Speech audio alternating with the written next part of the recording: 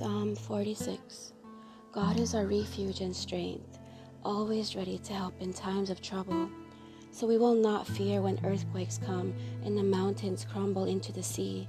Let the oceans roar and foam, let the mountains tremble as the waters surge. A river brings joy to the city of our God, the sacred home of the Most High. God dwells in that city. It cannot be destroyed. From the very break of day, God will protect it. The nations are in chaos and their kingdoms crumble. God's voice thunders and the earth melts. The Lord of heaven's armies is here among us. The God of Israel is our fortress. Come, see the glorious works of the Lord. See how he brings destruction upon the world. He causes wars to end throughout the earth. He breaks the bow and snaps the spear. He burns the shields with fire. Be still and know that I am God. I will be honored by every nation. I will be honored throughout the world. The Lord of heaven's armies is among us. And the God of Israel is our fortress.